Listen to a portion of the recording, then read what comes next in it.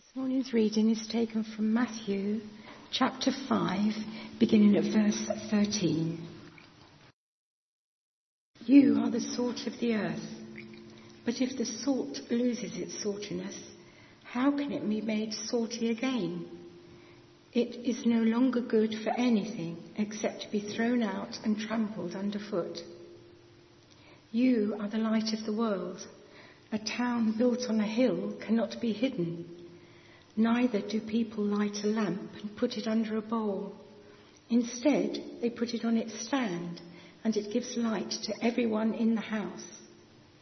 In the same way, let your light shine before others, that they may see your good deeds and glorify your Father in heaven. This is the word of the Lord. Thank you, Brenda, very much. Let's just pray. Father, as we come to your word now, we ask that you would open our eyes to see, our hearts to feel, and our minds to respond to the call that you have placed on our lives. In your name. Amen. Well, this morning we are looking at a very well-known passage. You will have come across this, I'm sure, many times in the past. The salt and the light. It is one of those passages which is just perfect for the motivational speaker. You can hear it now, can't you? All I want you to do is be yourself. Be yourself. Take the high ground. Be aspirational. Position yourself during that negotiation because you know your strengths. You've heard all the trite phrases endless times before. But this is a motivational speech with a distinct difference. Because we are not told to be yourself. Well, we are, but we're not at the same time. Because this passage, the Salt and Light, comes immediately after the Sermon on the Mount. And what we're really being asked to do is be yourself in the context of being people of the Mount. We are on the Mount. We are changed by the words of the Sermon on the Mount. And we are being that person. And that person is the people of God. It means far from being ourself, yourself. It's being the person and the presence of Christ wherever you are. Now, I think 3 times a year, all the partners in my firm get together. So that's 60 of us. And one of those occasions was this week, and we have 2 days together at a conference, which is quite fun because it's away from the office and it's only 60 of us. And in the first morning, we split between residential and commercial. Not that you need to know any of this whatsoever. And we have a board meeting. And it happened to be the day of the 1-minute silence at 11 o'clock. So that's at 11 o'clock, and the board meeting starts at 9. At 5 to 9, the chairman came over to me and said, David, we're going to honour the 1-minute silence. And I said, oh, that's good, because I was going to ask you, because I think that's appropriate. And he said, yes, and then I thought you'd like to say something afterwards. Oh, good. So what to say? What to say?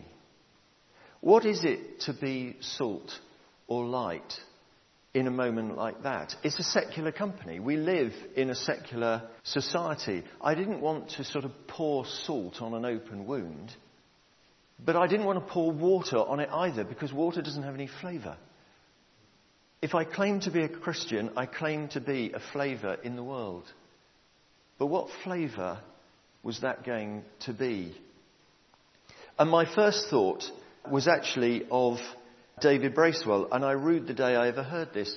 But David Bracewell, who was the vicar at St Saviour's, used to say, there is no retirement in the kingdom of God. If you're a Christian and you're a disciple, you are always a Christian and always a disciple. At any point, at any time, you may be asked to give a reason for your faith. And in the most unlikely of circumstances, I felt that that was being asked of me. And the flavour we give, of course, has to be enduring. Ask the beloved Mary Berry on the Great British Bake Off, or whatever it's now going to be called. It's no good if she came to that cake and tasted it, and the first mouthful was sublime. And the second mouthful is okay, and the third mouthful is completely flavourless. That's not the point. The point is the whole cake has to be full of flavour. Our whole lives have to be full of flavour. We need something distinctive. What are we going to impart to those people around us? And we'll only be able to do that if we have that same flavour day after day. And I don't know whether this illustration was another one of David Bracewell's, but he used to hold a glass of water which was full to the brim. And if you knocked into him, of course, some of it would spill out. I noticed someone with a cup of tea earlier failing to traverse the lobby without pouring some of it on the floor. And I would have been able to tell what was on the floor because I could have tasted it. It was tea. It was tea, wasn't it? I think it was tea. But you get the point. Something will fall out, and we are known by what falls out when we're knocked. Now, this is the really crucial bit of the story today. Who watches Grantchester? Grantchester is a murder mystery with a slight difference, because one of the principal characters, apart from the policeman, you always have a policeman, is a clergyman. It's a vicar of the local church. And during this series, the murder mystery has almost been a secondary issue. And the primary issue has been his relationship with a woman, and the fact that he couldn't marry her because of his position in the church. She was getting divorced, you see. And this is set in the 1950s. And there's this juxtaposition of this man, James Norton, if you know the actor, who plays it brilliantly. And he struggles and struggles and struggles with his love for this human being and his love for God.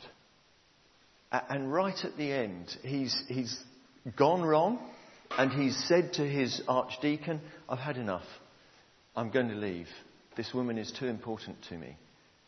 And he said, "Well, when I receive your letter, then I'll believe you." But he never sends the letter. And he stands in front of this woman, and she's found the letter, and she said, "I knew you'd never sent this." And he said, "I'm so sorry. But this is what I want to do." And she said, "The church is who you are. God is who you are." And through the programme, you come to the realisation that he is of fundamental importance to this small village of Grantchester. Not because he is the church, but because he is the presence of God in the community. And every time they have a struggle, they go to him. And that to him was more important than this struggle with this woman. And it's a fascinating programme. And I wish I could actually have shown something to you. But he says, "I am who I am because of my faith." And when we look at ourselves as well, we, like Sydney, have got to put our lamp on a stand. We are who we are because of Christ. And if we want to see what's right in the world, we should be looking at each other. We should tell them how to live because of what we are and who we are. We shouldn't be hiding our faith, but revealing our faith. We're shining a light because the light of Christ is within. And that's why it's so important that we spend time here on a Sunday morning. That's why every morning, or at some point during the day, we should spend time with God, reading, praying, forming and building that relationship. Because like any relationship, it grows with time. And when we're knocked, when we're pressed, what comes out is a reflection of what is inside. And we are moulded by those events around us. Or we can mould those events. Actually, thinking about it, we were in Devon last week and we'd taken our sailing boat, which was exciting, except there was not a breath of wind all week, which was slightly disappointing. So it stayed wrapped up most of the week. But when you look at the trees on the Devon coast, it's as though God has taken a comb to them because of the wind shooting up the cliff has moulded those trees. What are we moulded by? What makes us the people that we are? What influences us so that when we're knocked, when we're asked a question, what comes out? And because I know that you actually really want to know the answer to my first question, I will tell you. Within those 2 hours between 9 and 11, I was actually making several presentations during that period. But when I wasn't, I was sitting down scribbling a few thoughts. But at about 1 minute to 11, when I nodded at the chairman and said, it's 1 minute to 11, it suddenly occurred to me that this was a moment that, because actually what I didn't tell you is beforehand when I said, what sort of thing do you want me to say? He said, we are blessed in this partnership that we have someone like you in it. So why would I not ask you to say something at a point of time like this? Wow, okay. That didn't ease my nervous nature. But at 1 minute to 11, it suddenly occurred to me, he's actually asking me to say something. And say something important. So what I did was stand at the end of the minute silence and say something like this anyway. I'm not sure what more could be said that hasn't already been said, but perhaps it's the way that we say it which is more important. Because there are people here, and there may be people even in this church this morning, who have a real faith. But there are others in this room that probably have no faith. In fact, I know there are some people here that have no faith whatsoever. So I'm not going to pray. I have been praying personally because my faith needs me to pray for the individuals who are affected by this, those leaders and people making decisions. But I wonder what your first impression was. Was it disbelief? Was it confusion? Was it anger? And possibly an element of fear?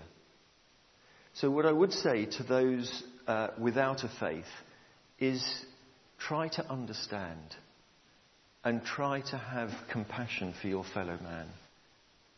And to those with faith, I would say two things. Firstly, we need to be very honest and very frank with ourselves. How is it possible for people to be radicalized in our faith communities? And we need to ask ourselves that question. But secondly, from my personal faith, I do not believe that you take power in order to express your opinion. My personal faith is that I am here to serve other people in order to show them hope and love. And with that, I sat down. Now, I do not doubt that I could have been more overt. I could have been more demanding of them. But what I wanted them to know is that I pray, I serve, and I love. Very simply that. And because I had been asked to say something, apparently because I was a person of integrity, I wanted them to know that I was not going to shirk my responsibility as a person of integrity, because my integrity comes from Christ. Now, I don't know what you think about that whatsoever, but it was an opportunity that I felt I could not miss. Our faith has shaped us. How has your faith shaped you? Where are we going to be salt and light in our communities this week, in our friendship groups, in our relationships? I'll let you think about that for a moment. Let us pray.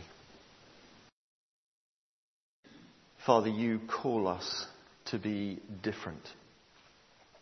You call us to be people of the cross, understanding your love, appreciating your grace and mercy, and revealing your salvation to the world. So, Father, as you call us, please send us to be people of integrity, people of faith in this, your world, a world that you love, but a world that you look on sometimes and surely weep. Help us to weep with you,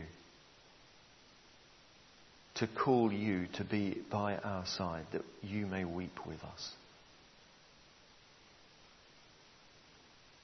And Father, send us out, as we often pray, in the power of your Spirit, to live and to work to your praise and your glory, now and forever. Amen.